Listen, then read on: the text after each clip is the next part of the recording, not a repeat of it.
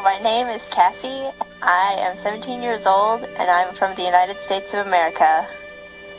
Pope John Paul II has really been an inspiration in my life. My mom went to see him in Denver when he came to World Youth Day in the United States. And even though I was only 2 years old, she told me lots of stories about that. And it's really just helped me throughout my life. Most recently, I started reading a book called The Wisdom of John Paul II.